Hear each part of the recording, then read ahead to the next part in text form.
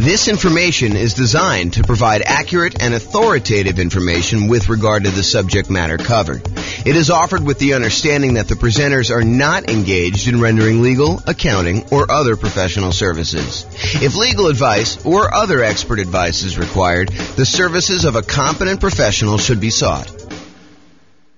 Welcome to the Pittsburgh Real Estate Investing and Real Estate Financial Planning Podcast. Learn all about investing in real estate in Pittsburgh, Pennsylvania, with a combination of real estate financial planning and modeling with numbers specific to Pittsburgh, plus syndicated, more generalized recordings of live and pre-recorded real estate investing classes. Not all of them specific to Pittsburgh. Be sure to stay tuned after the podcast for a message from our sponsors. All right, so rent resiliency and price resiliency for real estate investors. I'm James Orr. So what is resiliency? Resiliency is a noun. It's either one of two definitions. One, the capacity to recover quickly from difficulties or toughness. Or two, the ability of a substance or object to spring back into shape, elasticity. So tonight we're going to talk about two different things, rent resiliency and price resiliency, and I'm going to define those. So rent resiliency is how resilient are you to a drop in rent? How tough are you? How strong are you? What is your ability to bounce back from a drop in rent? And the question that comes up is how much can rent drop before you have negative cash flow? So that's how I define it. How much can rent drop before you have negative cash flow? And then price resiliency is how resilient are you to a drop in property value or the price of the property? And that is how much can a property value drop before you have negative equity, before you're upside down, before you're underwater. Does anyone have any questions on these? Because I'm going to start using them throughout the night.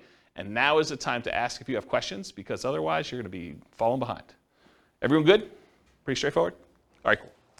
So when we measure these, both price resiliency and rent resiliency, I measure them in two different ways. I can measure them in dollars. How many dollars can rents drop before you have negative cash flow? Or how many dollars can price drop before you have negative equity? Or we can look at it in terms of percent. How much can rent drop in terms of percent? Can rent drop 10% before I have a negative cash flow? Or how much can prices drop? Can prices drop 10% before I have negative equity in a property? And so how many dollars can rent drop before you have negative cash flow? That's what I call rent resiliency in dollars. That's also known as cash flow. If you think about it, how many dollars can rent drop before you have negative cash flow is literally the definition of what cash flow is, right? Cash flow is how much money you have over what it costs you in order to run the property. So cash flow technically is rent resiliency dollars. However, there's no version of that for percent. So what percent can rent drop before you have negative cash flow? That's what I call rent resiliency percent. And there's no equivalent. It's not like there's a version of this where you can look at that, okay? So rent resiliency percent is probably the odd one, but rent resiliency dollars is my fancy name of calling cash flow. Does that make sense, everybody? Okay. How many dollars can price drop before you have negative equity or you're upside down or you're underwater? That's what I call price resiliency dollars. That's equity, right? That's literally what equity is. Equity is how much you have over what the mortgage balance is. And so how much can prices drop before you get to negative equity, or you're underwater, is literally how much equity you have. So price resiliency in dollars, also known as equity. What percent can property values drop before you have negative equity? That's price resiliency percent. So that's what I call that. And there's no other equivalent for that, okay? Any questions on these? All right, cool. You guys know I'm really informal, right? You can ask questions if anything comes up. Okay, cool. All right, so measured by either the property or the portfolio. So resiliency can be for a specific property in your portfolio. You could say to me, James, how resilient is 1234 Main Street to a drop in rent? And you could look at that. Or you could say, James, how resilient is my entire portfolio to a drop in rent? What is the average drop in rent I could have on each property before I have negative cash flow? Or you can look at it on an individual property. So you can look at these either in a per property basis or overall as your portfolio. And we could either look at this from a total perspective, where you add up all the rents, you add up all the expenses, and you could see how much rents can drop before you have negative cash flow. Or you could look at it as, I take all the rents, I divide through by the number of properties I have, I take all of the expenses on the property, I divide through by the number of properties I have, and then you can look at how much it is on a per property basis on average. Does that make sense? Okay. All right, so you could look at this as either a snapshot in time. You could say, right now in my portfolio, how resilient am I to a drop in rent? Or you can say, over a long period of time, over the next 60 years, what does it look like? How resilient am I at each point in time for a drop in rent? So you can look at it either as a snapshot or as the thing over time. And you could say, look, 5 years from now, I plan on paying off a property, or I plan on refinancing a property, or I plan on buying a property, or I plan on selling a property. And you could say 5 years from now, at that snapshot in time, month 60, let's say as an example, what is my rent resiliency, or what is my price resiliency at that point? So you could do this looking into the future too, and use it as a decision-making tool as to whether or not doing a certain activity, buying a property, selling a property, refinancing a property, cash out, refinance a property, or rate and term refinance a property, or any of those types of things, how will that impact how resilient my portfolio is? Okay, I think I covered all those. Oh, one other thing. You could also look at what is the average amount of risk I have, or in this case, price resiliency or rent resiliency, over an entire 60-year period. So instead of seeing a chart where, it starts off, I'll use draw on the board here, where it starts off really high, or it starts off really low rather, and then over time as cash flow improves, your resiliency gets better. You could say, hey, what is my resiliency for this entire period? And you could take an average and say, oh, the average is 30% or 32% or whatever it is. And you could say, oh, so this one's about 30% on average. And then if you had another strategy you were considering, like this one, you could say, oh, that one has a rent resiliency average over this whole time of 29%. And so you could say, on average, one strategy is more risky than another, even though there may be times when it's below and other times when it's above. But over this entire period, one's more risky or one's less risky than another with this specific measure of risk, which isn't the only way to measure risk, which we'll talk about tonight. Any questions on that? Okay. If you're doing any modeling in the Real Estate Financial Planner software, I added a bunch of new numbers here. So now you can actually see your average rent resiliency, your average price resiliency, average debt to income, average total debt to net worth, and average total debt to account balance, as well as average months of reserves. And if you click on any of those buttons, they go to all those individual charts. So I added those for you because I wanted to see them. So that's a new tool that's brand new for you guys. Tonight we're going to look at both snapshot, one specific month and how it measures, and we're going to look at stuff over time. We're going to talk about both of them. Any questions? Okay, cool. All right, let's talk about some oversimplified math. I'm going to give you an example just to kind of walk you through how this stuff works. So let's say you have two different portfolios that you're comparing. In one portfolio, in both portfolios, you have $1,000 per month in cash flow on all your properties, okay? In one portfolio, you have 10 properties that each cash flow $100 each, okay? 10 properties, $100 each property, that's $1,000 per month in cash flow. And in another portfolio, you have 5 properties with $200 a month each in cash flow. So you have one portfolio that has basically the same amount of cash flow for both. One of them has more properties with less cash flow per property, and the other one has fewer properties with more cash flow per property. What if rents, let's talk about the ones where you have 10 properties with $100 each. If rents drop by 10%, if rent per property goes from, just as an example, it's oversimplified, $1,000 per month to $900 per month in rent, your cash flow goes from $1,000 per month to $0 per month.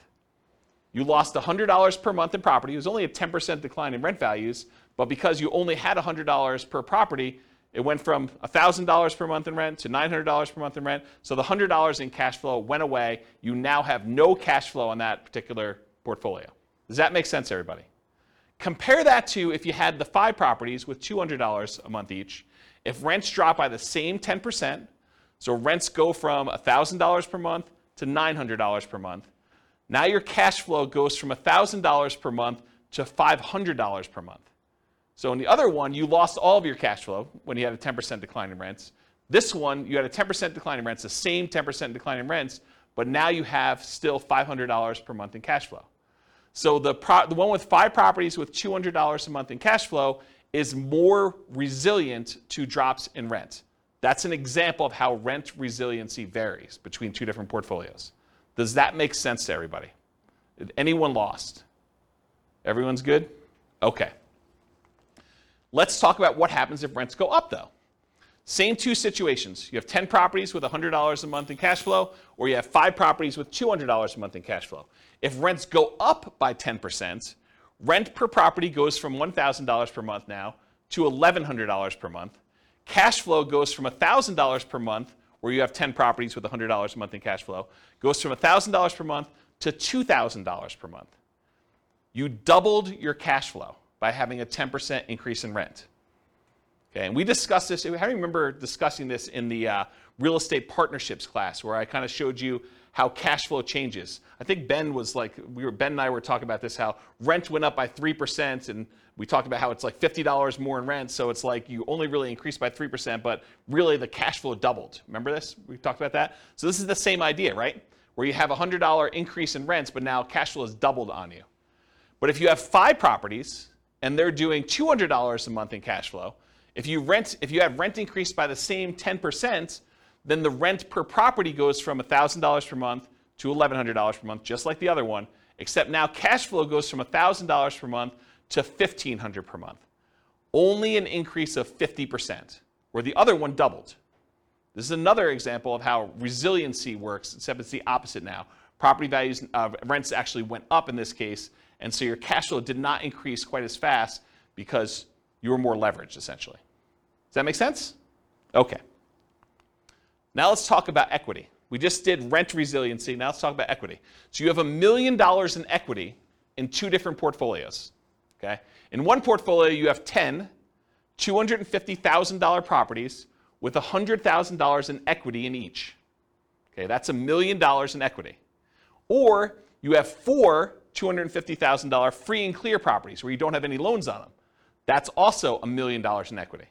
So you have 2 different examples. One where you have 10 properties with $100,000 each. The other one where you have 4 $250,000 properties where you have $250,000 in equity in each. Okay?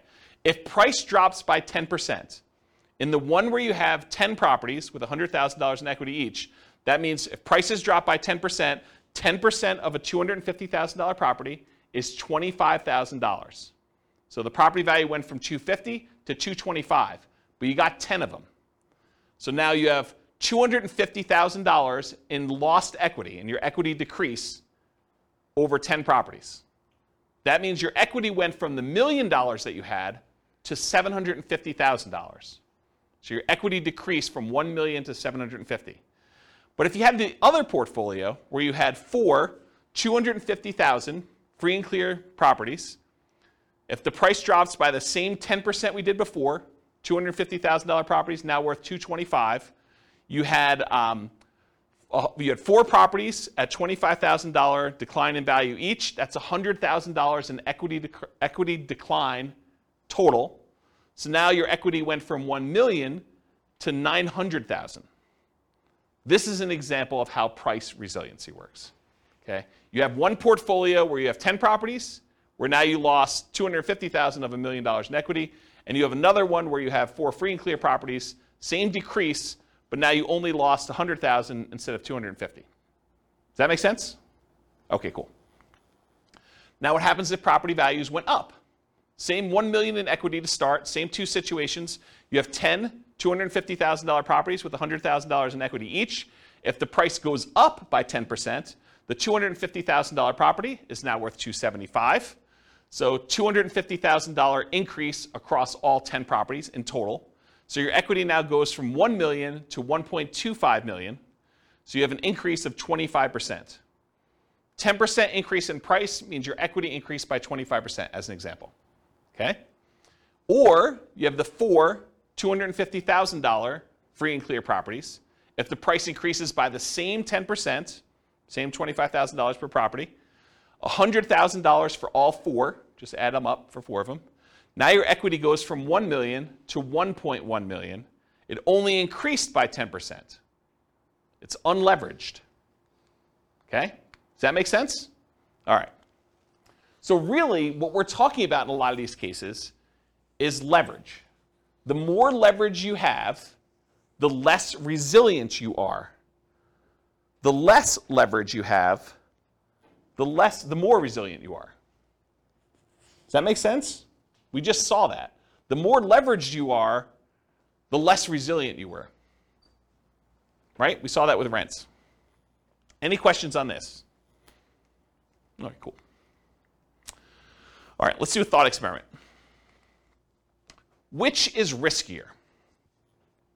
Is it riskier to put 0% down or to put 10% down? And why? This is the discussion part of class. What's riskier? Just call it out. It's riskier to put 0% down. It's less risky to put 0% down. Okay? Why do you think it's less risky to put 0% down? Less skin in the game. Less skin in the game. So if you put no money in the deal, you don't have any money to lose. Interesting perspective, right? I think a lot of people would be surprised to hear that. They'd be like, well, you put more down, maybe you have more cash flow, so it's probably less risky to have 10% down from that argument, right? And if property values went down, having a 10% cushion before you're a negative, that's interesting. But on the flip side, both that and the previous kind of resilient slide on leverage, even though I agree with you, the hard part about me thinking about that is whether stocks or real estate, that's true on paper, but only if you sell. So if you've got enough portfolio to withstand the tide, it doesn't matter because you're not going to sell every level. So what you just went to is this idea of paper losses. If property prices go down but you don't sell, you don't really have a loss until you sell. You don't have a realized loss until you sell. And so you're arguing it doesn't really matter, right? You don't have a loss in either case unless you have to sell the property. Okay, so that makes it sort of even on those. What else? Which one's more risky, which one's less risky? What do you think? I think it depends. It depends on what? On your cash position. On your cash position, okay? So if you have a lot of cash, then which one's less risky? Then I'd probably go 0% down because your ROI would be higher. Okay, so you might have an infinite return on investment. Right. In theory, at least. I mean, really, you should be calculating your return, including how much you need to keep in reserves. I mean, we kind of teach that in deal analysis class. But ignoring that for a second, if you have a 0% invested in the deal and you make money on that, then you have an infinite return, right?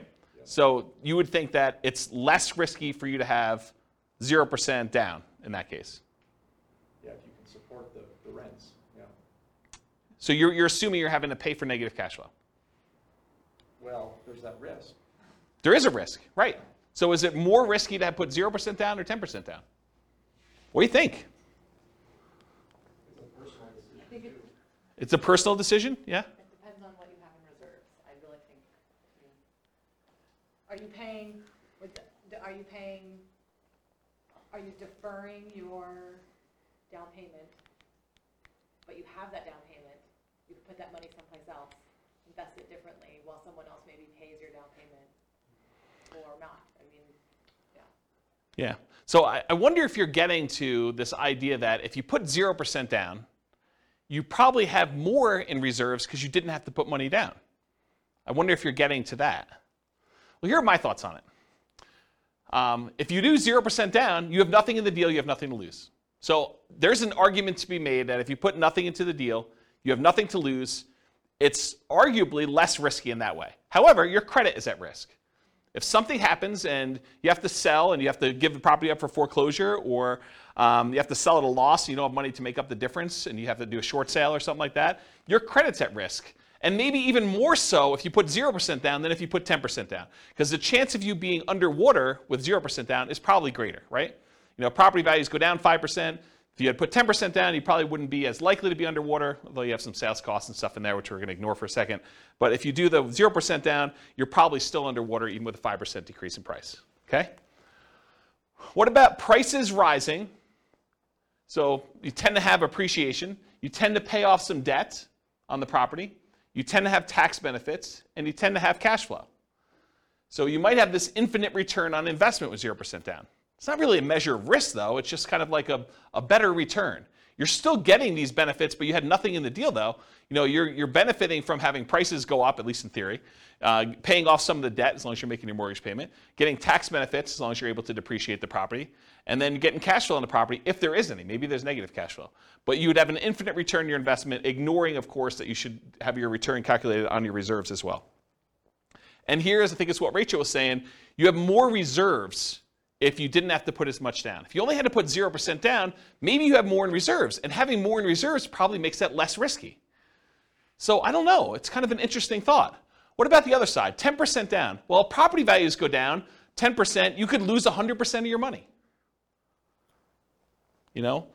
As sort of what Austin suggested before, you don't have a loss until you actually have to sell. You have this sort of paper loss. And the longer you hold that property, in the overwhelming majority of the cases, real estate tends to be pretty forgiving over time. Even if property values go down the next 5 years, you push it out 30 years, property values are probably going to be up from there, right? Your credit is still at risk, so you still have that risk. Maybe it's a little bit less at risk because you still have that cushion. Of course, prices do rise. In a lot of cases, you still pay off debt to have tax benefits and cash flow, but you're maybe more likely to have a little bit of positive cash flow in that case. And maybe that makes it a little less risky. But you have less debt paid off. So your overall return is probably a little less because if you put 10% down, your debt pay down is a little bit lower when you put money down than if you have 0% down.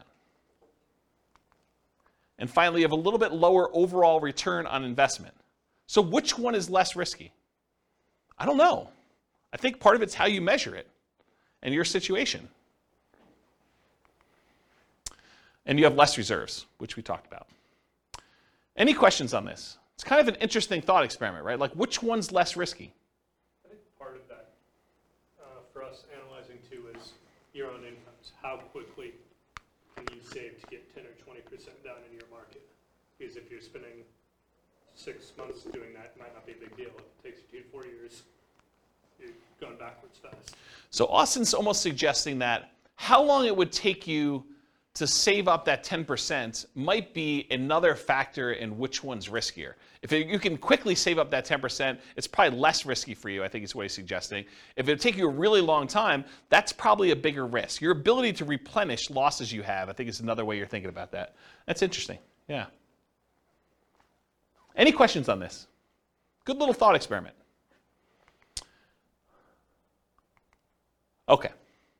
Measuring risk in real estate investments, which is largely what we're getting at, right? Aren't we sort of getting at this kind of rent resiliency and price resiliency? Aren't we sort of talking about a way to measure risk? So what are the different ways we can measure risk in real estate investments? Well, number one is probably one of the most common ways because your lender typically uses it to determine how risky you are for being able to qualify for a loan.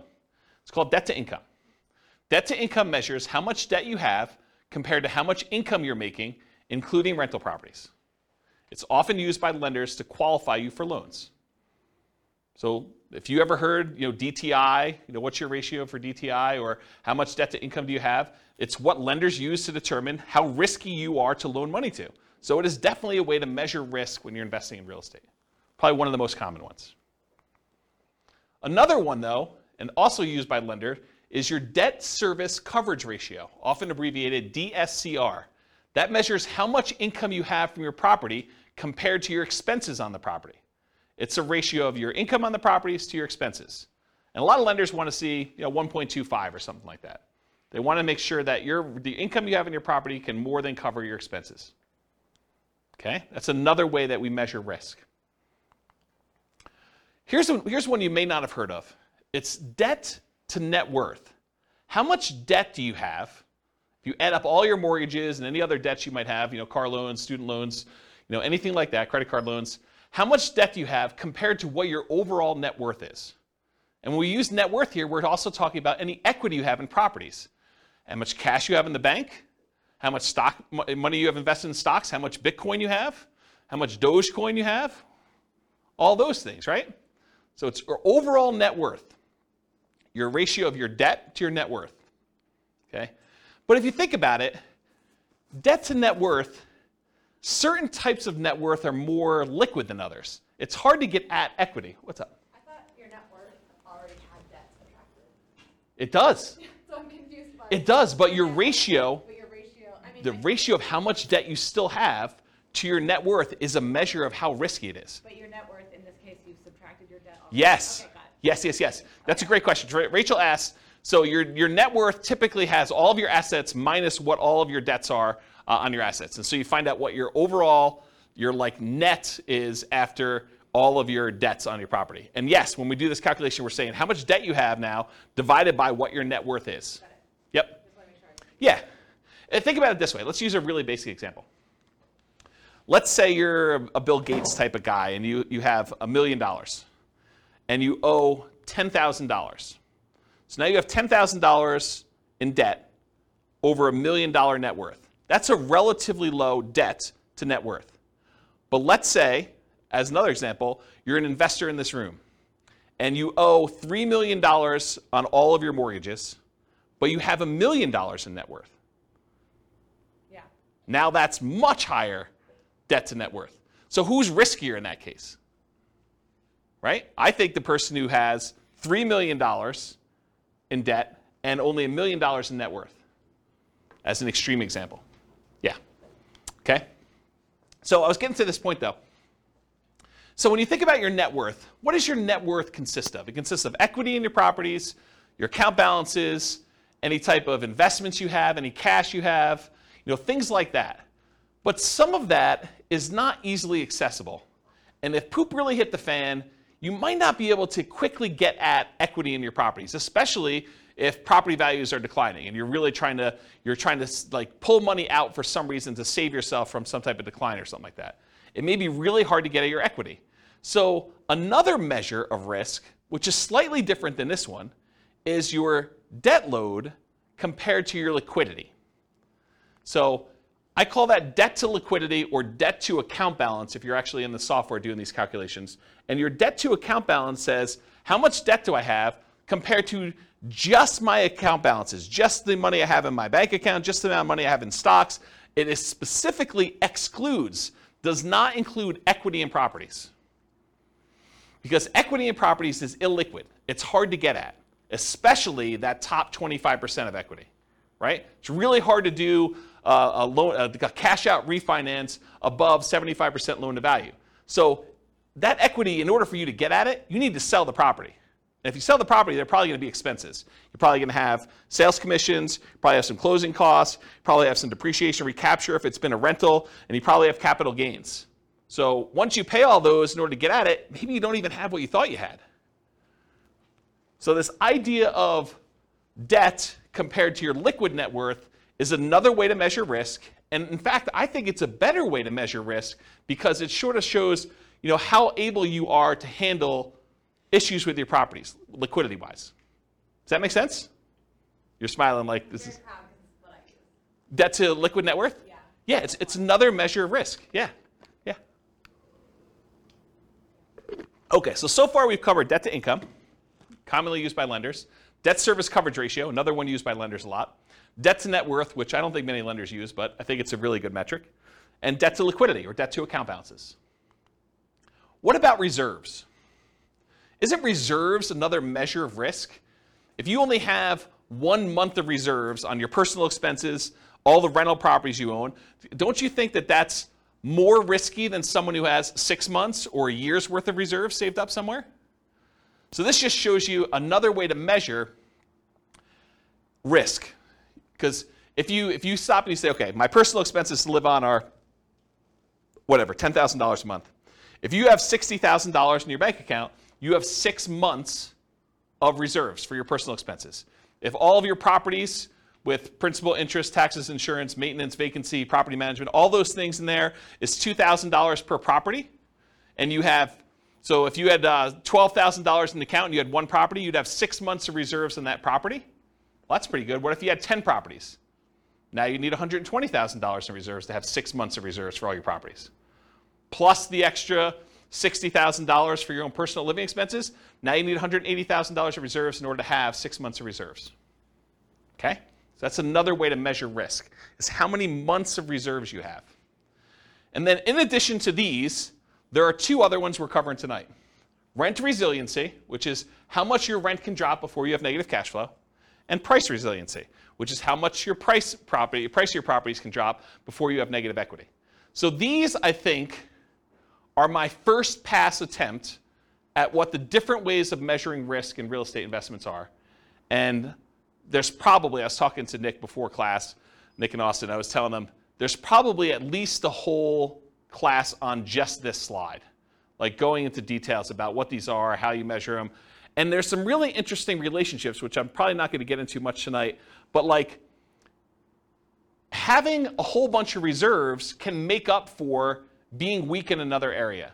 If you have really low rent resiliency, maybe I do cover this in another slide, but if you have really low rent resiliency, where if rents decline by the smallest amount, you're going to have negative cash flow, but you tell me you have 10 years worth of reserves, I'm less concerned, right? If you tell me, look, I got 15% rent resiliency, but I only have 1 month of reserves, I'm nervous for you because these interact. Does this make sense? Okay. All right, so how much riskier is it? Rent resiliency and price resiliency give you one way to measure how much riskier it is when comparing two different strategies. So these can be talking about completely different strategies. For example, I'm going to Nomad versus I'm going to do non-owner occupant 25% down investments, or I'm going to do Nomad versus short-term rentals, or I'm going to do house hacking versus fix and flips, or whatever your strategy is, although fix and flips really wouldn't have rent resiliency. But you could use them to measure two different strategies completely, or you can use it to measure what is riskier. Should I put 10% down? Should I put 20% down? Should I put 25% down? And earlier we were talking, Ben, about this idea of nomading and how much you put down. If you think about this is sort of what we're talking about. If you put less down when you're nomading, it's just a really simple version of this conversation that we should have in detail. But if you put, lower down, like 5% down, and you have a much poorer, much more riskier rent resiliency, where you're likely to have negative cash flow or really low resiliency in case rents change, but you have now an extra 15% of the down payment in reserves, well, those sort of like counteract. And would I rather see you have negative $50 a month in cash flow, but have $45,000 more in reserves? Yes, I would. Versus you saying, I'm going to put $45,000 more in a property and now I'm going to have $100 a month in cash flow? I don't know. I mean, I'd almost rather see you have $45,000 in reserves, right? It's a kind of an interesting way to think about it. And you got to run your own numbers to see what it plays out for you, but that's like one of the discussions I think we should have about this idea of put more down and have positive cash flow, put less down but have a much bigger pile of reserves. So we have to think about that. Okay, so you could be analyzing, you can use this to measure risk when you're looking at totally different strategies or different amounts of leverage. Should I put 20% down? Should I put 25% down? Should I put 50% down? Should I buy these properties free and clear? Other measures of risk may mitigate the severity or the consequences from the risk associated with another measure. This is what we talked about before about having risky rent resiliency, where it's really low, and if you have a drop in rents, you're going to have negative cash flow. But being risky there can often be mitigated by having really robust reserves. So if you're really sensitive to drops in rent where you're going to have negative cash flow, but you tell me you've got $1 million in reserves, I probably don't care, right? Unless you're talking about really big numbers for the negative cash flow. But if you tell me you have very little reserves and you're close, or you tell me, or I'd rather see you say, I got a decent rent resiliency and mediocre to good sort of reserves. Sort of like this balance between them, okay? So for example, let's look at them for Nomad with 5% down versus 20% investor loans. You're not moving in with the 20% down for someone who has $1 million to start with. So we're going to start with an example here. Someone's got $1 million to start with, and they're going to either do Nomad or they're going to say, I'm not moving into a property. Sequentially, I'm just going to go buy one property to live in, and then I'm going to buy 20% down rentals. Let's take a look at how these compare. And I do have the 20% down investor buy a single owner-occupant property to start with to kind of make it fair, okay? So let's take a look at what this looks like. Let's start with price resiliency. Okay. I'm going to take my time to go through these charts. So this is a chart showing total price resiliency in dollars. So how much dollar-wise do prices need to decline before I have negative equity? The red line is showing you 20% down non-owner occupant. And remember, price resiliency in dollar is essentially equity. So really, this is a chart of how much equity they have in all their properties. Right? That's what I'm showing you. We started with $1 million, and we either do the nomad strategy, where you're buying properties with 5% down, moving in, living there for a year, converting the last one to a rental, buying the next one, putting 5% down, and you're repeating this process until you have 10 rentals and 1 owner-occupant, versus someone who is buying 1 owner-occupant property and immediately putting 20% down to buy 10 rentals as quickly as they can with that $1 million that they have. So in this case, they're able to buy the 10 rentals really, really fast in like 10 months. Okay? So you'll see, as far as how much equity they have in their properties, when they do 20% down, they're buying these properties really, really fast, and it's growing very quickly at the beginning. Then over time, you just have this normal appreciation curve. Then you have properties paid off, and the appreciation curve kind of stalls out a little bit, versus someone who does nomad, where you're only buying 1 property a year, and it's kind of growing very, very slowly. Then eventually you get to the point where you stop buying properties, and it just grows with appreciation from there until you start paying off the properties later on. Eventually, they get to the same spot, though, where they have the same amount of equity in the properties. They have basically 11 free and clear properties, 1 they're living in, and 10 rentals. One of them got there by nomading, the other one got there by buying 20% down. Does that make sense to everybody? Okay. So putting 20% down gives you more equity. Duh.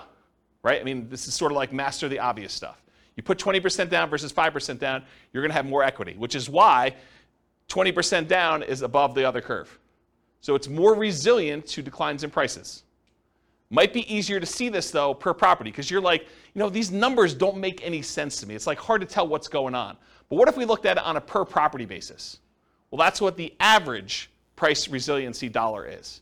We now look at the amount of price resiliency we have per property.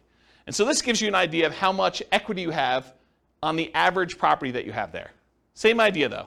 20% down, non-owner occupant, is kind of more than what you do with 5% down. Interesting thing, though, with nomad, you live in the property for a year. And my definition for average price resiliency dollar, I exclude your owner-occupant home. I basically only look at it for investment properties.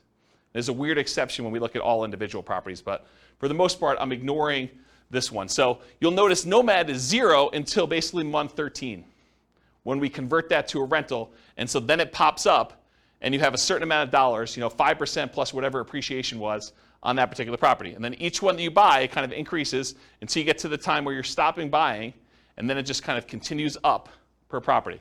And this gives you a feeling for how much it is. But it's still hard to gauge because this is future dollars, right? You have equity growing, but your property values are also growing too. So it's hard to tell what's happening because these numbers don't make a lot of sense to us when we think about future dollars. Like, what does having $500,000 per property in equity mean, about 20 years in the future? It's hard to fathom. It's hard to really relate to that, okay?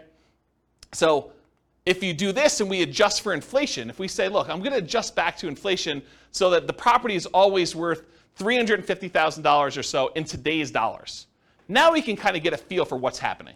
This is showing you average price resiliency dollar, but now it's adjusted so that these numbers make sense to us because we're talking about adjusting back into today's dollars. So, this has, when the nomad kind of pops up there, we have, I don't know, whatever that is, about $40,000 or so, maybe a little bit more, and each one you buy kind of increases until you get to the point where after you're stopping buying around year 10 or so, you got about $100,000 on average across all the properties that you bought over time for all the nomad ones. But the ones where you put 20% down, it's probably $180,000 on average. Okay? So you can just kind of see how this works. And eventually you get to the point where you have 100% of equity. So the property values are worth about $350,000. You have about $350,000 worth of price resiliency. The property value can drop the full value of the property before you have negative equity because you don't have a loan. Does that make sense? And these are slower to get there because you delayed buying properties. It takes you longer to get to the point where, on average, all of your properties are paid off because they staggered a year out. And these were only staggered by like 9 months or 10 months in order to get all 10 bought. Does that make sense, everybody? Okay. So these are in inflation-adjusted dollars. Helps you think about how much property values might need to go down with the properties. You understand it now, not what it will be worth in the future. You may also see that we're only measuring rentals. That's why nomad's at 0. Any questions on this one? But that only assumes, well, that also doesn't take into account how much out of pocket you had to put down to get to the same result. 100%. We are not including how much you had to put down in order to get to how much equity you have. You're right. Because rent resiliency, or price resiliency in this case, doesn't include the amount you put in. It's really just how much can prices drop before I have negative equity. I'm assuming that's, for the math that was used, it was the same interest rate for both? No, they don't use the same interest rate, because when you put 5% down on an owner-occupant loan, it's probably a little bit better than you putting 20% down on a non-owner-occupant loan. So I use different interest rates. I actually looked them up. Yeah, so this is interesting, because we're going to have a slide later on where I show you which one gets to financial independence faster, and it surprises a lot of people. Because you'd think, I don't know, 20% down, it should get there faster or whatever. I mean, you're going to look at it, you're going to see. Yeah. All right, any other questions on this? I think I'm about to switch gears.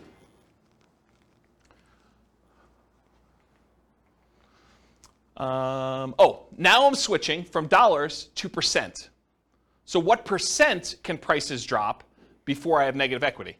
And you can see when you put 20% down on the first property, you basically have 20% that can decline before you have negative equity.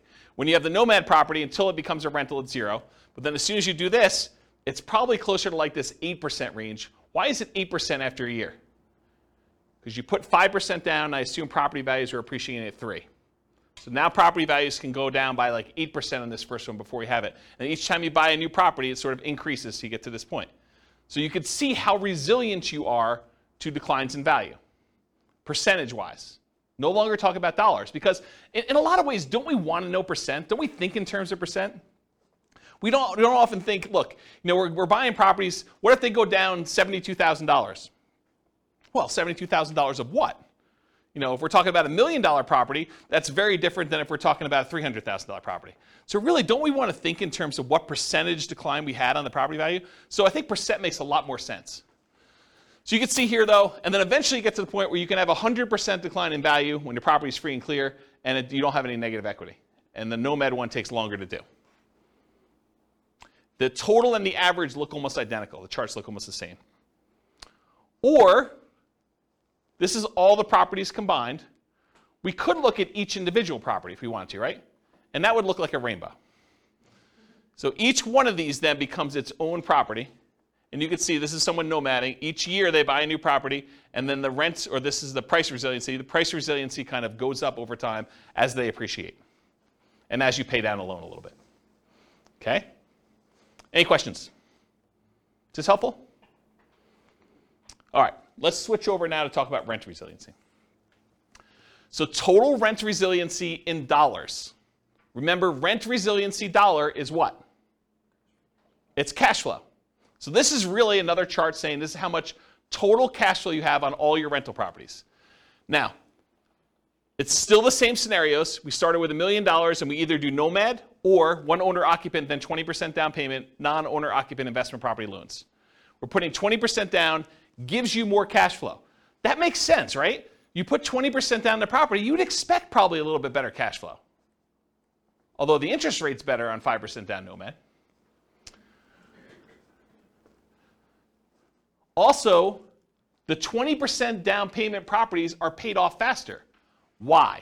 Why are the 20% down payment properties paid off faster? But they're all 30-year loans. We purchased them earlier. Yes. So they're all 30-year loans, so the loan always pays off in 30 years. Just when you started the loans matters. So when we actually bought the properties, we all buy an owner-occupant property month 1, no matter what. But then the one that's buying rentals also buys a second 20% down property in month 1, and then they buy another one in month 2, month 3, month 4, month 5, until they get 10. So 10 months in, they now have 11 properties. But the nomad buys a property with 5% down. They have to live there for a year. Then they convert it to a rental, and they buy the replacement property. So it takes them until month 13 to own 2. So you could see the red line is the 20% down non-owner occupant. This is when all the loans got paid off. And your cash flow went way up. Right? Your rent resiliency went way up because now you don't have loans anymore. But these ones, they take a long time, and they're staggered a year apart. So it takes a long time for them to get to the point where they're all paid off. But once they get paid off, they're basically the same. right? Because you basically have the same number of rental properties. There's some funky stuff going on here. With the 20% down non-owner occupant loan, you have a little bit of negative cash flow right at the beginning. But Nomad's even worse. Nomad starts at 0, and then by month 13, you have a little bit negative cash flow, and it's worse as you buy more, so it kind of stays there for a little bit. Okay? So, yeah, let's go to the next slide. So now this was just regular dollars, so it's kind of hard to tell like what's happening. You're like, okay, what does it mean to have $50,000 worth of cash flow in year 30? I don't know. So let's take a look at it now if we adjust back to today's dollars.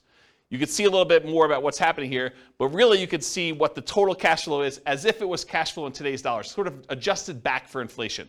And you can see eventually they get to the point where it's just under $20,000, like $19,000 probably or so, in cash flow per month on all 10 rentals, net. So this inflation adjusted dollars. It helps you think about how much total rents on all properties might need to go down with the property as you understand it now, not what rents will be worth in the future. Okay? Now this is average per property. So before we were talking about the total amount on all 10 rentals. Now we're saying how resilient are we on an individual property? It shows you, about here in year 10 or so, you're probably about, $500 or $600 per property in positive cash flow on the 20% down, somewhere in that ballpark.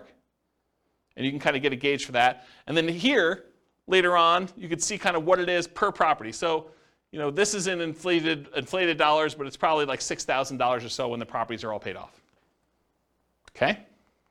Or we could adjust for inflation, and we could see the numbers now. Each property's got about, $1,800 or so per month in cash flow net after everything's paid off.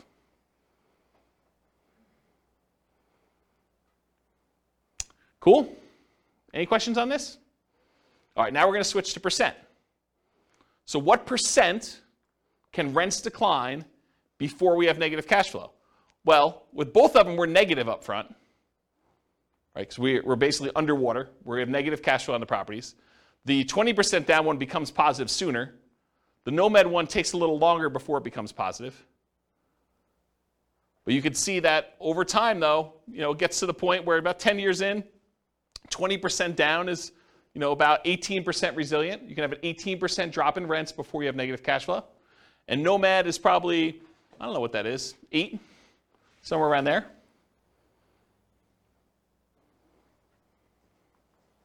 And then this is if you looked at Nomad for the individual properties. You can look at each one individually. Okay? All right. So now I'm going to show you, same situation, $1 million. Should you put 5% down as a Nomad? Should you put 20% down non-owner occupant like we just talked about? Should you put 25% down? Or should you put 100% down and buy the properties free and clear? I had 50%, but I didn't include it because it didn't really show anything more. Okay, but I did have it, in case you're wondering. All right, so let's talk about this idea. What's the chance you might see prices or rents go down 1%? What's the chance that home prices can go down 1%? Or rents can go down 1%? Pretty good, right? Like the chances of seeing rents decline by 1% on any given property or property prices to go down by 1% in any given year is pretty high. Wouldn't you agree with that? What are the chances that they could go down 10%?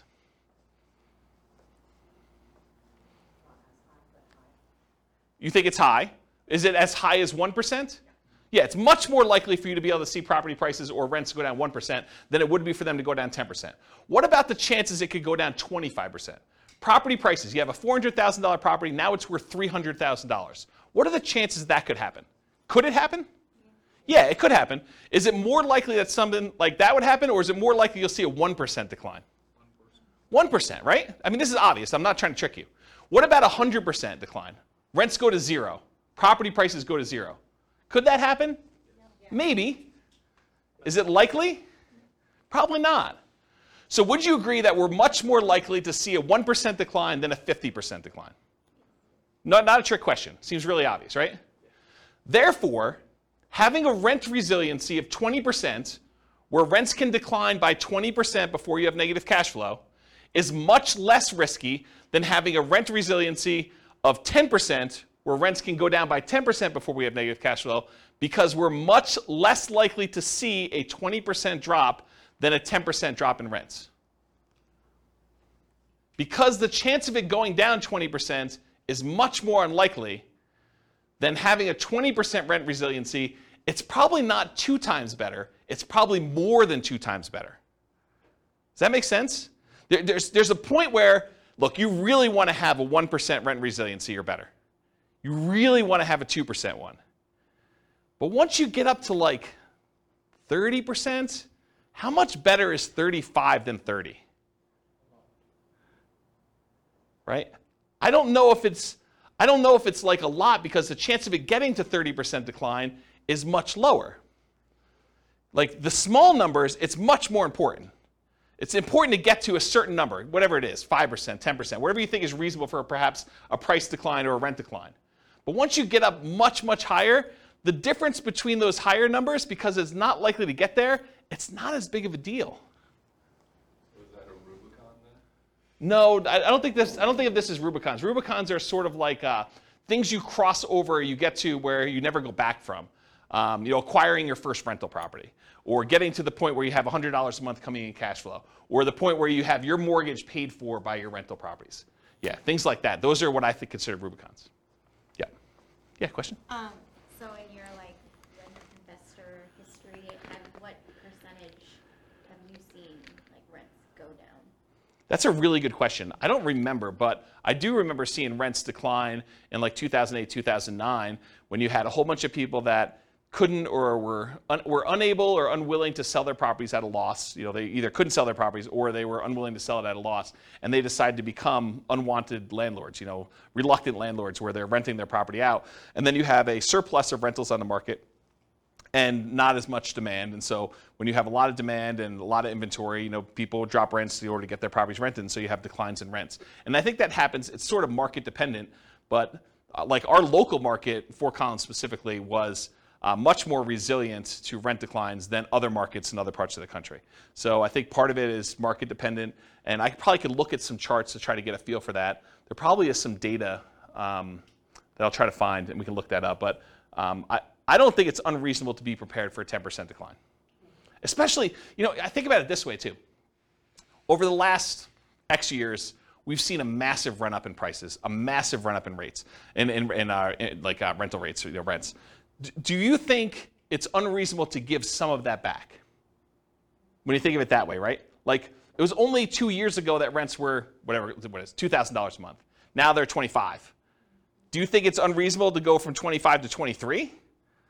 And you're still $300 more than you were, a couple of years ago? I don't think that's unreasonable. And so part of it is, what's that? Depends on what you bought the house for. Well, but is it unreasonable to think that it could go back there? Right. It's like sort of proximity bias, right? Some type of recency bias, I think is what it's called. I think partly, I get what you're saying logically, but with that being said, I think part of that's also interest rates and new bond Yes. costs, because if that trails up, so right now your PITI, you're looking more towards 3K that every renter is going to have to hit if they're going to go towards a new house, then rates have to go up because they're going to trail that. They're not going to I'm not going to rent it for $2,300, but I know you're going to buy it for $3,000. Yeah, so what Austin is saying is I think he's sort of pegging rents have to be related in some form or another to what your equivalent mortgage payment will be. And that has not always been true. We've seen transitions in markets where at one point they were parity. It was $2,000 to buy the property with a reasonable down payment compared to about $2,000 a month in rent. And we saw some type of parity with that. But then over time, markets changed where the price to buy a house went up a lot and rents did not creep up quite as fast as those things. And so that can change in a marketplace over time. It's not universally true that always rents are there. Now, what's an interesting kind of way to think about this is you could force that to be true by doing like a rent to own or lease option where you tell people, look, the mortgage payment if you go buy this property is $3,000 a month, to use your example, but rents would normally be $2,200. But I'm going to charge you $3,000 a month because if you can't afford a $3,000 a month payment, you can't buy this house. You're never going to be able to actually buy it from me. And if you can't do that, then why am I putting you in here? And so you can almost make a justification for rents that look like mortgage payments when you're selling on the lease option. Does that make sense? So, yeah, that's an interesting point, though. Okay.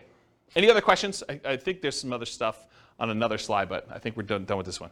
We good? Cool. So evaluating risk continuing. So what's the chance price or rent will go down on a single property? You know, you have a rogue property in a part of town that goes bad, or, you know, it's not as hot anymore. So what are the chances that it could go down on a single property? Pretty good, right? I think you can see that happening. What's the chance it would be two properties in the same market? Well, probably not as high as a single property, but probably greater than some other things that could happen. What about on 10 properties in the same market? Well, if the whole market goes bad, I think that could totally happen, right? What about two properties in different markets? What's the chance of that happening? I think it could happen, but it's a different probability than having all of your eggs in one basket in one market, or on one street, or in one neighborhood. Right? There's a couple of people in the room that I'm looking at, okay? I mean, I'm not saying it's bad, I'm just saying that there's an increased probability, so I think you need to account for that when you think about your rent resiliency and your price resiliency, that, you know, you've increased your risk by doing that. What about 10 properties in 10 different markets? Right? A little bit less probability, but it can still happen. So diversification in some form or another, whether that's geographic, investing in different markets, property type, you know, buying some duplexes, buying some apartments, buying some single-family homes, you know, buying some condos, buying some townhomes, you know, all those different types of properties that you can do, or price points, you know, buying some entry-level rental properties versus buying some luxury properties, buying some mid-range sort of properties, or the strategy you're using. I'm doing short-term rentals, I'm doing house hacking, I'm doing you know, fix and flip, or all these different examples. So there's some diversification you can do across all those different things. Excuse me, geographic, property type, price point, strategy. There's more resilience required, suggested, I don't know how to word that, if you're not diversifying, right? I think you'd be prudent to have a more resilient portfolio to increase your threshold for what you want to have in terms of resilience if you're not diversifying in other ways.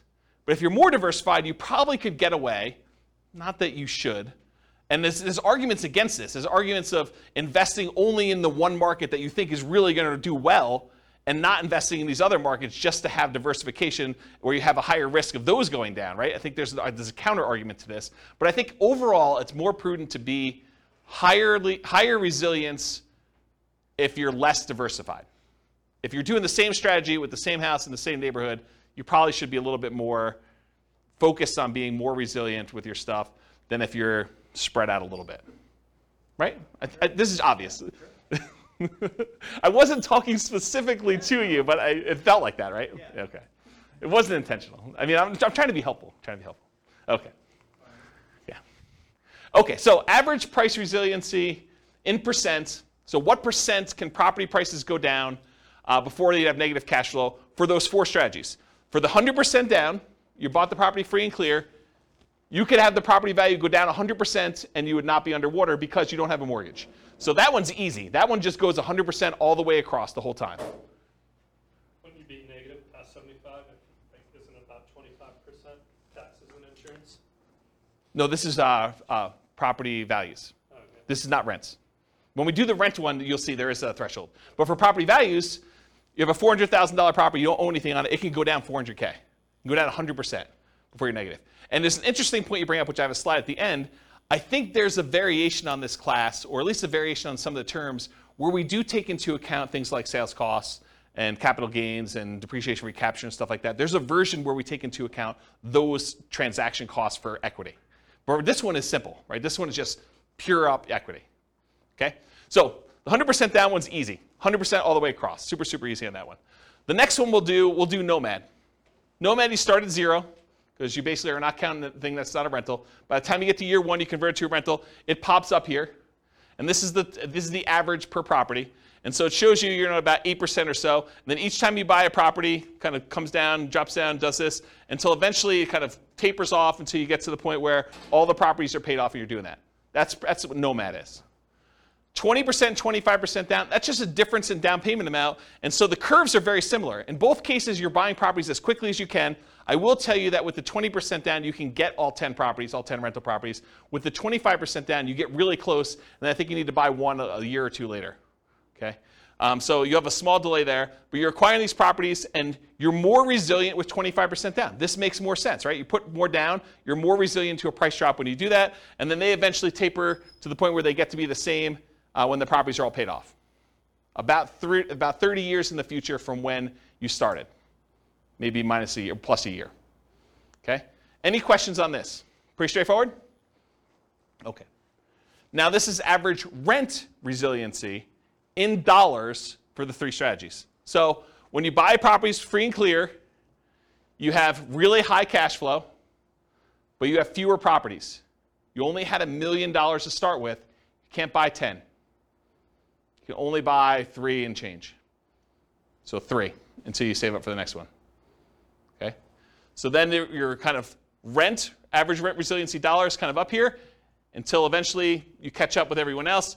But here though, you've got 25% down, 20% down, and Nomad. Nomad starts at 0, then it has negative cash flow. The 20% down one has some negative cash flow. The 25% down one has positive cash flow from the beginning. And the curves are very, very similar. The ones where you put 20 and 25% down, the properties get paid off. And so your cash flow really improves here. And they go up here. And then the Nomad one takes a little while to pay off because you're doing them a year at a time. Does that make sense? Okay, so that's rent resiliency dollar. Now this is that snapshot I talked about. I basically said, let's look at some arbitrary point in time. I picked 5 years in the future. And I said, what does this look like? What is the average rent resiliency in dollars at 5 years in the future for this thing? And so for the 100% down, 1965. And this is in inflation adjusted dollars, so it's back in today's dollars. So you have rents drop by $1,919.65 and not have negative cash flow with the free and clear properties. With 20% down, you can only have rents drop $116.05 before you're negative. With 25% down, it could drop $309.54 per property before you're negative. And with Nomad, $14.42. So just a snapshot in time, 5 years in the future, average property, this is per property, right? Average rent resiliency dollar. You either drop almost $1,900 and change, $115 and change, $310 and change, or $15. Not $1,500, just 15. That's Nomad. So which one of these is riskiest? It's obvious, right? But look at the difference. Can we see rents drop by $116? Probably. So just order of magnitude, you can see that these are not that far off. Okay, so now this is percent for rents. So as you were discussing, Austin, there's taxes and insurance and stuff, so it's not 100%. Because you have property taxes, insurance, and those things on the property. So really it's about 80-something% here. So we say about 18% or so is actually taxes and insurance. For the free and clear property, that's where it is. That's how much rents can drop before you be negative. With the 25% down, they could drop a little bit here, I don't know, whatever that is, 3%, 4%, but it increases over time until they get paid off and it goes up there. This is that extra property being paid off, I think. And then with the 20% down, you start off with negative cash flow, which I'll show you this here in a second. And then by the time you get to month, whatever this is, 4 years in or so, then it gets to become positive. And then it gets up here when the properties get paid off, they all bump up there. And then here's Nomad. It's negative for a while, finally becomes positive, and then it kind of follows a similar curve, not exactly the same, but very similar. And then once you start paying off properties here, they get paid off. Does everyone see that? So Nomad and 20% down both have negative cash flow with professional property management in this example. That's what the assumptions were. And so here's the cash flow power meter. It shows you, the black line is where rent is. So it shows you for the rent that they're getting, this light green area shows that they would have positive cash flow if they were managing the property themselves. If it were in this dark green area, it would be positive cash flow if they had a professional property manager, which in this case they don't, so it's slightly negative, but it's positive if they were to manage it themselves. In the yellow area, it means that it would be positive cash flow if they were managing it themselves and they took into account cash flow from depreciation, the tax benefits of owning the property. And then the red area is you're still covering some of the debt pay down, but it's negative. And then here is you're not even covering debt pay down. So depending on where the black line is, it shows you how much cash flow you have and whether it's cash flow with property management, cash flow you managing it yourself, cash flow with cash flow from depreciation, or I'm not even covering, I wouldn't be positive even if I had an interest-only loan is another way of saying this. Okay? Any questions on this? And if you're just like cash flow power meter, what is all that stuff? There's a class on that too, and I probably need to do a new one. But we look at cash flow power meters to see very visually where cash flow is on any particular property. It's a really easy way to see where you are. Any questions? All right, so now this is the same chart we had before, except we're doing percentages. So this is year 5, month 60. Rents can drop 83% if you have it free and clear before you have negative cash flow. Rents could drop 5% with 20% down. Can rents drop 5%? Absolutely. That's like a realistic number for you see rents decline, right? 5% decrease in rents. For the 25% down, they can drop 13.47. I don't know. That'd be a harder one to do. I mean, it definitely could happen, but it's harder than 5%, right? Wouldn't you agree? And the Nomad one, 0.63. So what's the chance that rents could decline 0.63%? Really high. What's the chance rents could decline 5%? I'd say reasonably high. What's the chance that they can decline 13.47? Moderate. I mean, it's not unheard of, but it's not high, right? Probably not high. And what's the chance it could decline 83.12%? Pretty low. Pretty low. So you can get a feel for how resilient this strategy is here. And this is probably different strategy. This is just different down payment amounts to give you a feel. Okay? Any questions on this? Cool. It's often counterintuitive. Just because a real estate investing strategy is more or less leveraged or more or less risky doesn't always mean it will perform better or worse than another strategy toward achieving financial independence specifically. So just because, hey, this is more risky, it's got to get me to financial independence faster? Not true. I'll show you that in a second. For example, putting 100% down to buy up to 10 rentals might seem like the least risky strategy from a number of risk measures, right? I mean, put 100% down. And putting 5% down to Nomad might, at first blush, seem the most risky. That doesn't tell you which one achieves financial independence first or which one will ultimately give you the highest standard of living, which we'll talk about. And this is a case for doing Monte Carlo or alternative universe modeling, where we actually see how risky is this? Like, what happens if rents don't go up always? Because when you do Nomad and you have like prices always going up and rents going always up, Nomad looks amazing, right? You start having some years where prices don't go up or rents sort of go down some years or something like that. It still looks amazing, but there's years where it's not always pretty, right? You're actually still have negative cash flow for longer and it takes you longer to save up and sometimes you have to stay in properties longer. So there's stuff that happens, okay? All right, so this is the numbers for those. So the Nomad one, you're financially independent. If you start with $1 million and you're trying to buy 10 Nomad properties, actually it's 11 because you live in the last one. It takes you 8.5 years to be financially independent where I think you're making $10,000 a month in income. So 8.58 years in order to make $10,000 a month in passive income. If you put 25% down, 7.58 years. So that's faster to put 25% down. Put 20% down, 9.58 years. It is slower for you to put 20% down than it is for you to do Nomad.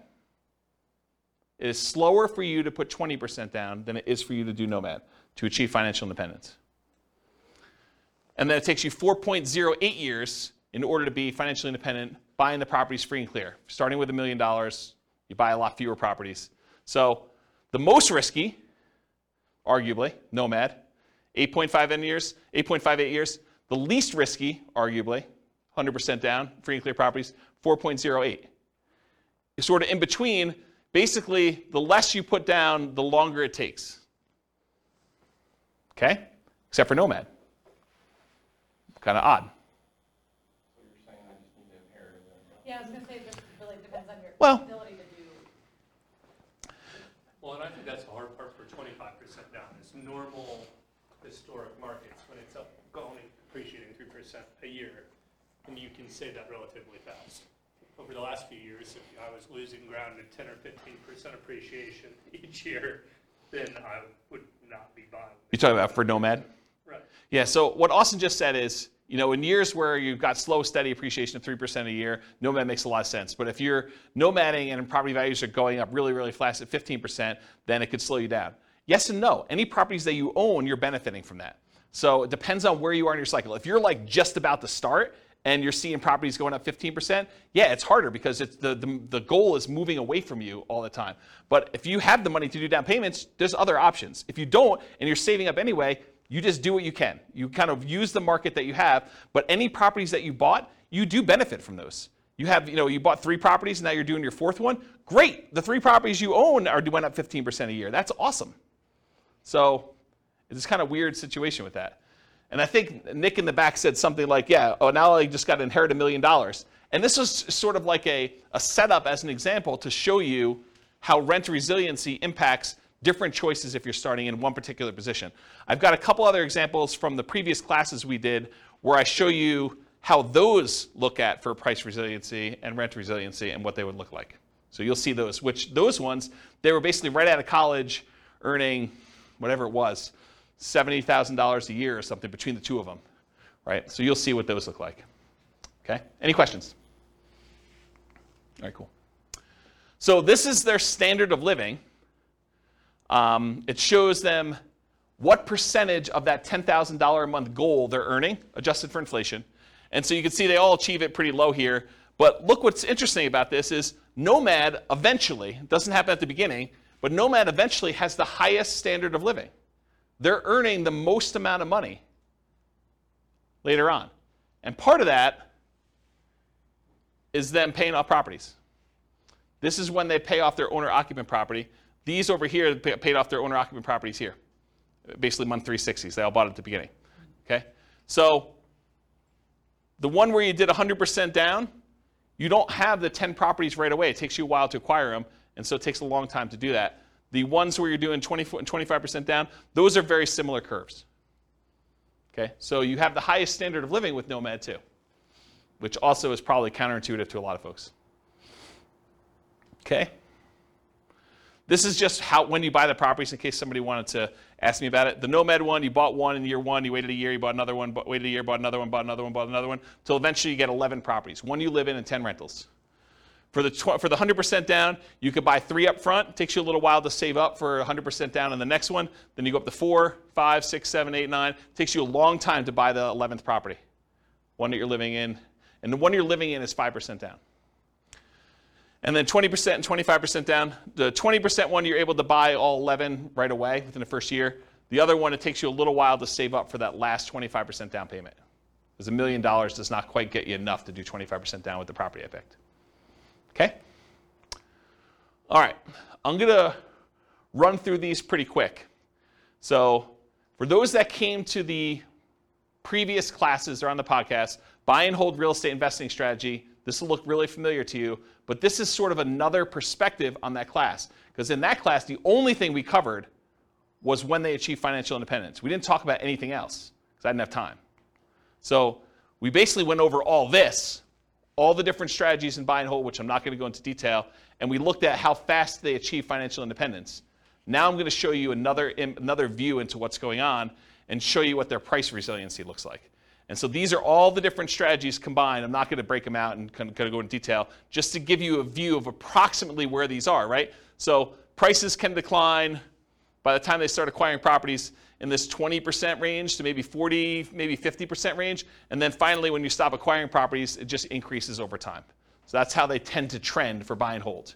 And this is for what percentage prices can decline before they'd have negative equity. Okay? And then these are all the different rent resiliencies, curves for all the different ones. Again, I'm not going to go into any individual one, but you could see they're in this sort of like 0 to 20% for a lot of this time, maybe a little bit higher depending on whether they have a lot of extra cash flow like short-term rentals or something like that, because that's really what this is measuring. And then it kind of goes up over time where they all get paid off. Okay? And then I picked an arbitrary time frame just to compare them. This is year 20, month 240, just to see what happens. And I wanted to show you 15% down payments are still relatively risky even 20 years in. Only a 6.3% rent resiliency or 1.92% rent resiliency, depending on which one of the two 15% down payment options you chose. All the other ones, though, I think are pretty reasonable, right? I mean, we talked about, do you think rents are able to go down 22%? What about 11%? I mean, that can happen, but it's not crazy close, right? You start getting at 1.92, that's pretty close before you have negative cash flow. So these are the 15% down options, and then these are all the other buy and hold ones, depending on which one you're looking at. Does that make sense? Just so you can see visually like approximately where they are in relative sizes. Okay? Any questions? Cool. All right, let's do the same thing for that Nomad real estate investing strategy class. Again, in that class, we went over all the different time it took them to be financially independent. We didn't go into any other detail. We didn't talk about net worth. We didn't talk about any risk. We didn't talk about, cash flow or, debt service coverage ratio or debt to income or anything else. So really, we just covered that. Now, this is if you do price resiliency. The blue one that's really weird is the lease option one where you're buying properties, then you have to stop buying until you can afford the next one and they get cashed out. So there's some weird stuff going on with the blue one, just ignore that one. But the rest of them sort of trend in this, I don't know, once you get up to steady state, 25 to 50%, and then of course as they get paid off, they increase from there. So you can see relative price resiliency in that, what I would consider to be a reasonable range. There's nothing kind of abnormal there. And then here's rent resiliency.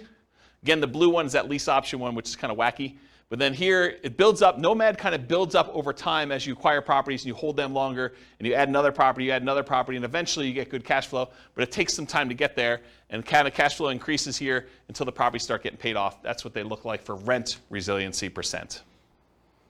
Any questions? And for comparison, this is year 20. Do you have a question, Austin? Yeah, for the short-term rental. Yep. For 5% down, I'm assuming that was done year 2 or yes. starting year 2 then? Yes. You start your short-term rental year 2. And then do you remember what kind of cash flow or additional rent you were projecting for that? Yeah, it's in that presentation, but I don't remember. It wasn't crazy though. I remember at the time thinking it was a pretty reasonable bump. I bumped up expenses on it and I bumped up income on it. So that the net income was higher, but it wasn't like 2x or anything like that. It wasn't that extreme. It wasn't even close to 2x. It was a reasonable bump. And you could change those assumptions, right? You can go copy the scenario to your account and just change the model. Yep. So this is month 240, year 20. The same one we did before where we had some of those that were in that 5% or whatever it was, 2%, whatever the numbers were there. And I just want to show you that the average rent resiliency by year 20 for Nomad, they all look pretty reasonable to me. I mean, there is a 7.76 one. I'm pretty sure that's the lease option exit one, which is wacky anyway. All the other ones, though, they seem kind of reasonable. I mean, the lowest besides that is 11.9%. Not great, but not horrible. And there's some that are 30%. Right? Doesn't seem unreasonable to me to have the ability to have rents drop by 20% before you have negative cash flow. Seems pretty resilient. Any questions on this? I think this is the last one I'm doing for these. House hacking. Again, this was that house hacking real estate investing strategy class where we covered all the different times it took to be financially independent. I'm not going to go over that again. But then here is the price resiliency for those. Very similar to a lot of the other ones where between 25% and a little bit less than 50% prices can decline for the bulk of the time here. And then, of course, when they're paid off, they get a lot better. And then for rent resiliency, you start off with some negative cash flow in some cases, and then you have positive between 0 and 25 for rent resiliency for a lot of this period of time, and then you start paying off properties, they get a lot better. And of course, you knew this was coming. Year 20, kind of a snapshot. There's some that are kind of funky. Whatever this fourth one is, that's one of the blues. That's probably a 15% down one, honestly. It's probably 15% down payment, this blue, if I had to guess. And then the other one, 5.86, that's like a pink. Yeah, they're all the 15% down ones. So these are all these low 5.86 ones are all 15% down, which that's the lowest rent resiliency you have. All the other ones, well, I guess 5. What's 5? That's a green one. Oh, that's probably 15% down too. So all these are 15% down. And all the other ones where you put down a reasonable down payment, they're all above 10%, which doesn't seem to be crazy extreme. It's not super resilient, but it's also not an extreme number low, right? Any questions on this? Cool. Well, apparently I did one more. Oh, Burr. BRRRR, again, same thing. BRRRR, real estate investing strategy class. There are 3 different strategies we did with BRRRR, which is the buy, rehab, rent, refinance, and the optional repeat process to do those. And it just shows you kind of where these are. Price resiliency, a little bit better because you're buying properties. They've got a little bit of equity in them. So that's a little bit better there. And then rent resiliency, decent, pretty good current things there. And then this is month 240, year 20. Look pretty strong. 14% is the lowest one for the BRRRR strategies that we ran. 24% was the high. Any questions? Cool. All right, got 3 more slides left, and we'll take questions. So additional things to consider. I think I mentioned this earlier in the class, but there's a concept that I didn't teach, which I probably should teach at some point. You know when I use the term like true cash flow, when I say true cash flow, it includes cash flow from depreciation, like the tax benefits of doing that. Or when I say true net equity, I mean your net equity after you take into account the expenses on the property, your taxes, not property taxes, your capital gains taxes, your depreciation recapture tax, any closing costs, your share of closing costs, and any real estate sales commissions you have. And that's like your equity after all those expenses. Well, these are kind of variations on that theme. True price resiliency is how much price could decline where you wouldn't have negative equity, taking into account refinance or sales costs. So like all the costs we just talked about, this would be a calculation. True price resiliency would be where you do take that into account. And so how much could prices decline knowing that you have to pay all these costs if you were to sell the property or you had to refinance it? What would be your kind of number there? And so that's kind of a variation on the theme. And then the same thing would be true for true rent resiliency. How much could rent decline where you wouldn't have negative cash flow, accounting for cash flow from depreciation, that tax benefit you get by owning the property too. So right now, if you think about it, we talked about rent resiliency all night. But really, if rents decline by 10%, you'd still have this weird buffer of the tax benefits of owning that rental property, provided you were still in that period of time where you can get the depreciation, right? So even if you were at break even or slightly negative, that like tax benefit of owning the property would really make it positive. So it's sort of like this extra buffer in there before you're really, really negative. You're not really negative with that cash flow from depreciation until you get below the cash flow from depreciation number 2. Does that make sense? And so this idea of true rent resiliency would, in theory, it's not created yet, would take into account cash flow from depreciation on those as well. So for those that wondered, hey, I thought this class was called cash flow resiliency and equity resiliency. And you're right, it was. At first, I was like, I'm calling this cash flow resiliency because it's how resilient is your cash flow to a decline in rent. Or equity resiliency, how resilient is your equity to a decline in price. And the more I thought about it, the more I thought, if I named it those, which I think makes sense, but if I named it those, I would avoid these extra ones that I plan on doing. And so I decided to go back and rename the terms to rent resiliency and price resiliency now. So now it's how resilient are you to a decline in rent, or how resilient are you to a decline in price? Because I wanted to add things like vacancy resiliency. How resilient are you to an increase in vacancy? Or property insurance resiliency. How resilient are you in your cash flow to an increase in property insurance? Or property taxes resiliency. How resilient are you in cash flow to a increase in property taxes? Or maintenance resiliency. How resilient are you to an increase in maintenance or CapEx as examples? So, for example, with maintenance, you could say, how much maintenance go up before you have negative cash flow? That would be maintenance resiliency. So that's why it got renamed. Does that make sense why it got renamed now? Okay. All right. Would you guys like to see my personal portfolio, rent resiliency and price resiliency, to kind of get a feel for what is somebody who has an established portfolio and might actually, think that they know what they're doing, do that, okay? So here's my own personal portfolio. This is my average price resiliency, and I should tell you, I'm not acquiring any properties, not selling any properties, not refinancing any properties, so it looks really plain, right? Because there's not a lot of stuff going on. It's just like things getting paid off over time. So this is price resiliency. The average property I have has got a price resiliency of whatever this is, 58%, 50-something percent, high 50s. So my property values can go down 58% before I would have negative equity on average. Does that seem pretty conservative? I think it's pretty conservative. So that's what it is. It'll take me a while to get here because I've got some properties that I did new loans on when loan interest rates were low. Okay?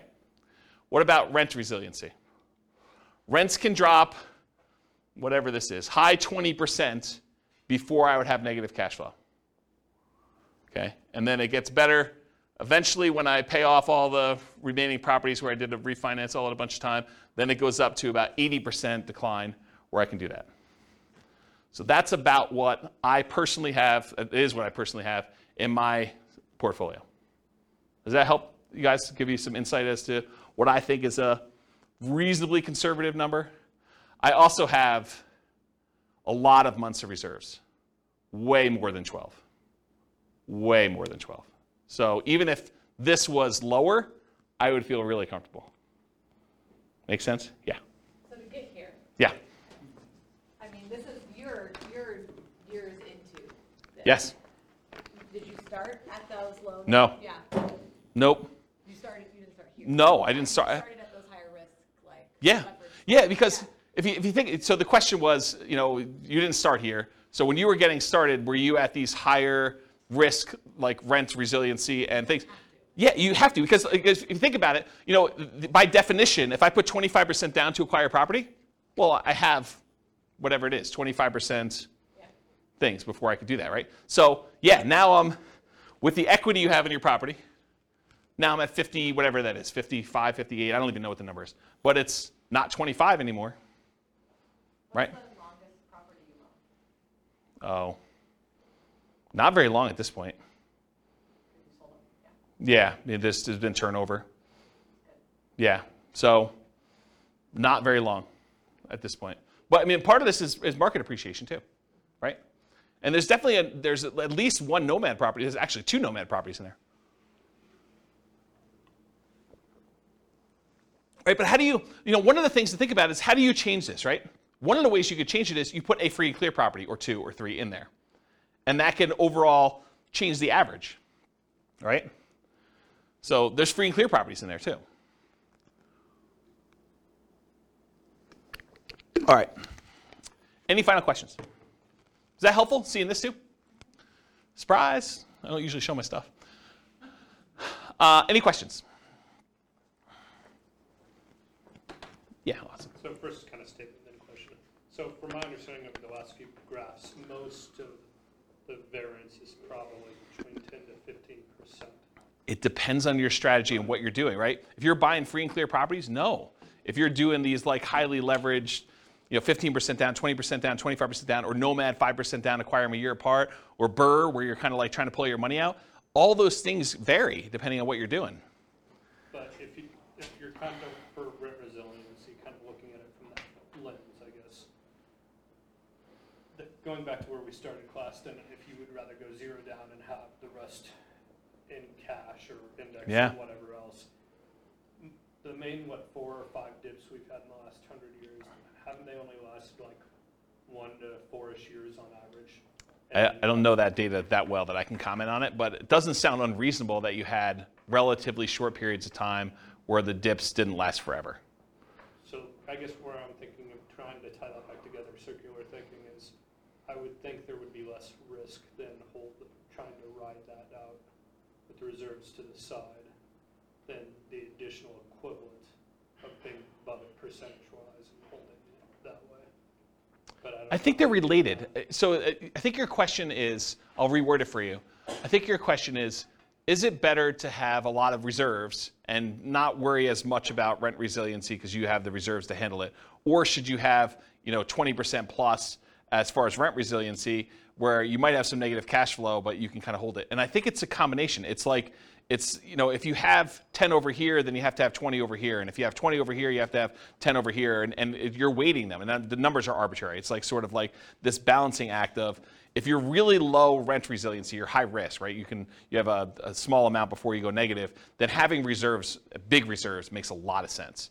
If you are, you have really good, if you've got rent resiliency like I have in my portfolio, where property values or rents can go down, whatever this number is, 28% or whatever the number is here, then needing reserves is probably not that important, right? I still have crazy reserves. I mean, I'll tell you, it's like over the top. But you don't need that as much if you have 28% rent resiliency. This makes sense, right? So it's this balancing act. And this is sort of what we were talking about when you first came into class, but off recording, is that looking at all these different measures of risk, you have to like weigh them against each other, because you can have, your debt to income can be one thing, and your debt to net worth, and your liquid debt to net worth, and like all those kind of measures, debt to liquid net worth, like all these measures can be kind of coming into play, and you're like, well, if I'm going to have this, then I definitely want to have on the upper end of reserves. Or if I'm going to have this, then I definitely want to keep this there. There's probably a whole class I should do on reserves that will cover a lot of this, right? It'll like pull from all these different classes with the rent resiliency and the kind of measures of other risk and things of that nature, and show you how I think reserves should change based on that. I think there's like a minimum, and then I think you probably should have more. Just as one example, if you're going to have negative cash flow when you're buying a nomad property, I think it's prudent to take whatever the negative cash flow is, set that aside as part of your reserves, and X number of months of reserves, right? I think you already know that you're going to have this amount of negative cash flow, so that should be part of your reserve calculation to begin with, plus then 6 months or 12 months or whatever you're doing for that. Like, that's the way that I would think about it. And so there's a whole bunch of things like that that I probably need to teach in a reserves class, and which I'll put on my list. I'm sure that'll come up in a question for how I'm going to choose the classes in the future. So, does that answer your question? Okay. Any other questions? Was this helpful? The kind of like rent resiliency, price resiliency. I know like there's some parts in there where it may get a little bit slow because I'm showing you a lot of charts and they're really similar, but I do also think that seeing a bunch of different examples gives you a feel that you can't get. It's almost like you have to work through the math problems in your book, and it's boring and not fun, but then you get a much better feel for like what the range of how they work are. So sorry, but I think it was helpful. So cool. Thank you all for coming. I will see you all soon. Bye-bye for now. You're welcome. With home prices up, mortgage interest rates up, and rents up, but not quite enough to counteract the higher prices and interest rates, cash flow on rental properties in Pittsburgh is harder than ever. Book a call with the Real Estate Financial Planner to apply our proprietary 88 strategies to improve cash flow on your rentals. See the show notes for a link to schedule your call and improve your cash flow today. If you're a real estate agent, lender, or professional in Pittsburgh that wants to help our real estate investor listeners, consider reaching out to learn about collaboration opportunities with this podcast. We'd love to add more value to our listeners by having you assist our investors buy, sell, and finance their real estate investments. See the show notes to schedule a call to discuss collaboration opportunities.